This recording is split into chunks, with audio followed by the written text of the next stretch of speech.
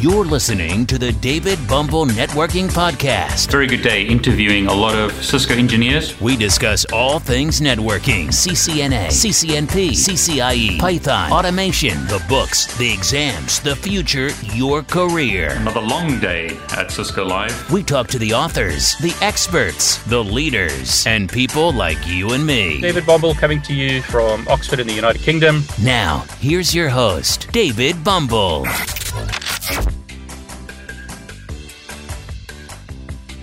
In this video, I'm going to show you how to run WSL version 2 on a Windows 10 laptop. I'm going to show you how to install WSL, and I'm going to show you how to use the integration between Linux and Windows to do interesting things. WSL version 2 builds on the work done with WSL version 1, but rather than using a translation layer between Linux and Windows, it uses a virtualization technology to allow you to run lightweight virtual machines directly on Windows 10. Gone are the days when Microsoft said Linux is a cancer. Gone are the days when Microsoft hated Linux.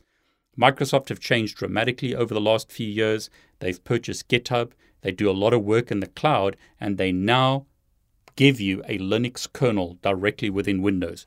Yes, even though it's unbelievable, you get a Linux kernel with Windows 10 these days. This makes it very easy to learn Linux, allows you to run a Windows operating system but still develop on Linux if you want to. Very tight integration between WSL version 2 and Windows 10. Okay, let's get started. Now in this example, I'm using this Windows laptop. This Windows laptop is running Windows Home Edition. It's not running Professional. You don't need the Professional version of Windows to do this. Home Edition is fine. As you can see here, Windows Edition, Windows 10 Home. Now there are some requirements. You need to have a later release of Windows 10. So if I run Win version, I can see that I'm using version 2004. It's recommended that you have at least that version. So OS build 19041.246. You can see this on the Windows 10 release information. Version 2004 was released on the 27th of May 2020. Here's the operating system build. So once again, that's the version that I'm running on this computer. I've basically updated this computer to that version. It's recommended that you do the same. So as always, go to your Windows Update settings. Go to Windows Update. Make sure that you've updated your computer to at least this version of Windows 10. Okay, so once you've updated your Windows computer to that release, it's fairly simple to enable this. So you need to go to Turn Windows Features On or Off in Control Panel.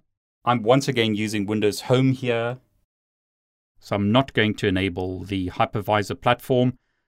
All I'm going to enable is the Windows subsystem for Linux and the virtual machine platform. Make sure that you've enabled both those options, Windows subsystem for Linux and virtual machine platform. Again, we're going to be using a virtual machine here rather than a translation layer between Linux and Windows. Much better in WSL version 2. Click OK. Windows searches for the required files and then applies the changes. What you will need to do now is reboot your computer. So click Restart Now to restart your Windows computer. Windows updates are installed and the computer's rebooted.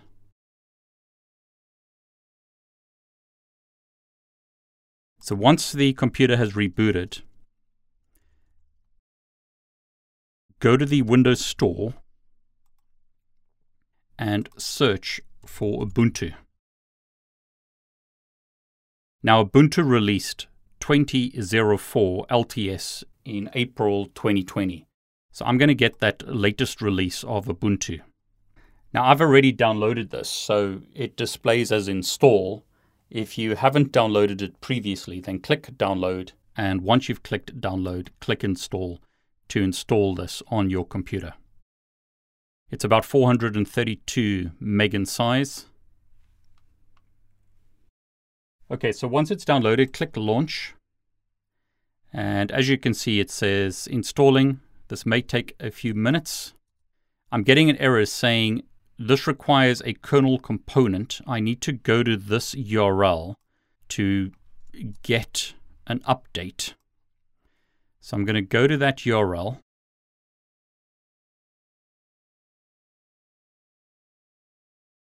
And I'm told that I need to download the latest WSL2 Linux kernel update package for 64-bit operating systems. So I've already downloaded that, but I'll download it again. It's only 13 meg in size. So in my downloads directory, this is the file that I've downloaded. So I'll double click on that and click Run. So I'm told that the setup wizard will install the Windows subsystem for Linux update on my computer. Click Next to continue. So I'll click Next, click Yes to install the software, and click Finish. So now that that's been done, I'll press any key to continue. And I'll click Launch again to install the software. So I'm told installing this may take a few minutes. I'm told please create a default Unix user account. The username does not need to match your Windows username. So I'm going to create a username of David, and I'll set a password, and I'll press Enter. So I'm told that installation is successful. To run a command as administrator, use the sudo command, and I'm told welcome to Ubuntu 20.04 LTS. Notice the Linux version 4.19.104 Microsoft Standard Edition x86 64-bit. So ls as an example shows me that there are no files. pwd shows me the directory I'm in. I can go to root as an example. So pwd ls shows me the files here. As you can see, I'm running Linux, so I'll type exit now to exit out of that. What I've basically done now is install Linux on this computer. So if I want to start that again, I can type Ubuntu and run Ubuntu. And notice in a matter of a few seconds, I've got an Ubuntu shell running on my computer. Now what I'll do is open up PowerShell. So this is PowerShell. It's not a Linux terminal, but I've got a Linux terminal in the background. I'll make this a bit bigger. So I've got a Windows PowerShell and a Linux terminal. I can use the command WSL-L-V to see the version of the machines that I'm running. In this example, I'm running version 2. If your Linux VM is running version 1, you can use the command WSL-set version Ubuntu, or whatever the name of the virtual machine is, 2, and this will make it use version 2. You could set it back to version 1 if you wanted to, but I'm going to leave that at version 2. You can also make version 2 the default by saying WSL-set default version 2. And that'll make it version 2 by default. Now your output may vary slightly to what I'm showing you here because I've already set mine to version 2. But as an example, let's set that Ubuntu to version 1. You can see the Linux shell closed. The conversion process is taking place now. And while I'm waiting for that, let's get Ubuntu 18.04 LTS. So I'll click Get to get 18.04, so an older version of Ubuntu. And that's now downloading. Now today it's recommended that you use WSL version 2. It's a lot more optimized, runs a lot quicker. It's using virtualization technology, but you could use version 1 if you wanted to. Okay, version 18.04 has been installed. I'll click Launch to launch 18.04. I'm going to specify a Linux name once again, put a password in, and as you can see, I'm now using 18.04. I'll use LSB release actually, so we can see the release. You can see that this version is 18.04 Ubuntu.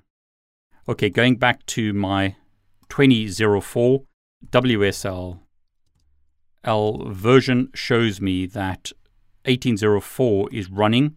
It's using version 2. 20.04 has been stopped. It's using version 1. but I'll set it back to version 2. I'd rather have everything running as version 2. 1804 started as version 2 because I set WSL version 2 as the default. But I'll close this down. I'll open up another PowerShell. WSL-L-version. This is being converted. This is running at the moment. So to start Ubuntu, simply search for the Ubuntu that I want to use. So 1804, and there you go. LSB release -A. I've got 1804 running. And once the conversion has completed, I'll start 2004. Okay, so the version has completed. WSL-L. We can see we've got 2 Linux distributions, -L-V. We can see that Ubuntu 2004 has stopped. It's using version 2 again. 1804 is running using version 2. You probably don't want to jump from one version to the other like I've shown you here. I just wanted to show you the commands. You probably want to stick with version 2 if that's the version that you're starting with. But again, I could start Ubuntu 2004. Here's 2004. I'll make the size of this window a bit bigger. So let's go 20. So I've got 2 windows now. Again, LSB_release -A shows me that I'm running Ubuntu 1804 here. On this window, LSB_release -A, I'm running Ubuntu 2004, and here I'm running Windows. Notice the prompt here is a Windows prompt, whereas here I've got Linux prompts. Let's make these windows a bit bigger. So I've got Ubuntu 1804, Ubuntu 2004, and Windows 10 all running on the same computer. I can shut these down. Notice they're still running. If I just type WSL, I'm running directly within Ubuntu 2004. If I exit out of there, I'm back on Windows again, so I can use commands such as dir. I can also use the command WSL-help to see help. And as you can see here, I've got the shutdown command, so WSL-shutdown. And then if I look at all my versions again, notice they both shut down. So both 2004 as well as 1804 shut down. But notice I could simply start Ubuntu 2004 this way. It's already booted. So back in PowerShell, I can see 2004 is running, 1804 is stopped. I've got an Ubuntu shell here once again. It took only a few seconds to boot up. That's much quicker than using VMware Workstation Player as an example. And that being said, it's now possible with the latest release of VMware Workstation Player to run WSL version 2 and VMware Player at the same time. However, I have found that it doesn't work if you want to use nested virtualization. So this virtual machine requires nested virtualization, and in this case, I have problems starting the virtual machine up. So if you want to run a virtual machine, let's say Kali or Kali Linux here, it's possible to boot this up at the same time as running WSL. But I have found that it gives me problems. So at this point, I wouldn't be comfortable running VMware Workstation Player at the same time as WSL. You might find that it runs really slowly, but it is possible to run these two together. So notice I've got Kali or Kali booted up, and I've got Ubuntu 2004 running within WSL. So WSL-L-V, I've got Ubuntu 2004 running, as we can see over here, and I've got Kali or Kali Linux running at the same time. So LSB release -A. I'll zoom in a bit here to make it easier to see. But notice I've got, once again, LSB_release-A. This is Kali or Kali Linux 20.01. And I've got Ubuntu 20.04 running at the same time on a Windows 10 home computer. Personally, I wouldn't run VMware Workstation Player or VMware Workstation Pro or VirtualBox at the same time as WSL because nested virtualization is not supported. I find that it runs slowly.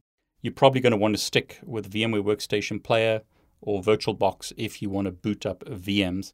But the great thing about WSL is there's very tight integration between Windows and WSL. And if you want to get your feet wet, so to say, or if you want to start learning Linux, this is a great way to get started. One of the advantages of WSL version 2 is it boots up really quickly. You can also compile a lot quicker. It's a lot quicker than WSL version 1. It's much quicker to boot up a shell like this than it is to try and boot up a virtual machine. But there's also tight integration between Windows and Linux. So if I type code dot, what I'm doing is starting a Visual Studio Code, which is a Windows application. And notice I'm told that the remote WSL extension is recommended as you have WSL installed on your system. And I'm going to click install to install that. What it's going to allow me to do now is open any folder within Visual Studio Code. So I'll run that again. The VS Code server for x86 is downloaded and installed. And notice now I'm able to create code within Visual Studio Code, but on the Linux subsystem. So notice I can see my bash history. I'm basically working on the Ubuntu system. So if I go File, a new file, and I'll paste some Python code here, make that a bit bigger. This will allow me to SSH to a Cisco switch running on the internet. I'm going to click Save, and I'm going to call this xe.py and click OK. So this is a Python script once again.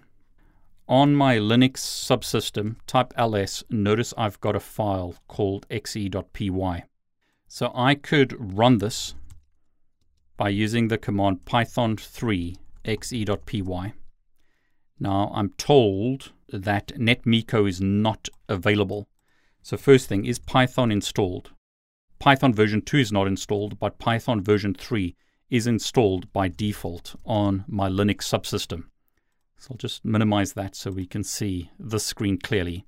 So I've got Python 3, but I need to install this module, netmiko, to be able to use this command. I'm going to run pip3. Now that's not currently installed, so I'm told I can use sudo apt install python 3 pip. I'm told that that doesn't exist, so let's do a sudo apt update to update my references. As you can see, these are proper Linux commands. And then let's install python pip3. So that went quickly. So just to show you the command, I ran this command, sudo apt install python 3 pip. I'm going to say yes to install it. That's busy installing. Okay, so there you go, it's installed. So I'll say sudo pip3 install -u netmiko to install netmiko. Netmiko is now installed, so I'll clear the screen. Once again, we want to run this application. So on Linux Python 3 xe.py, our Python script, this should connect to a Cisco router on the internet and pull back information such as the interfaces on the router, and there you go. That came from this command. So this is a command that I'm sending to a Cisco switch actually, not a router, and pulling back at the information. So that shows us the output of a command, but to show the integration, I could use a command here such as show IP route.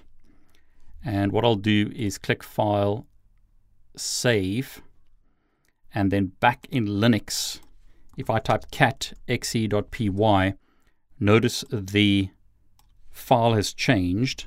And if I run that again, the output will be different here. So here's the output. I'm running this script in Linux, but I'm editing it from within Windows. There's very tight integration between the Linux subsystem and the Windows operating system. Okay, so that was a quick overview of WSL running within Windows 10. I hope you enjoyed this video. If you did, please consider subscribing to my YouTube channel. Please like this video and please click on the bell to get notifications. I'm David Bombal. I want to wish you all the very best.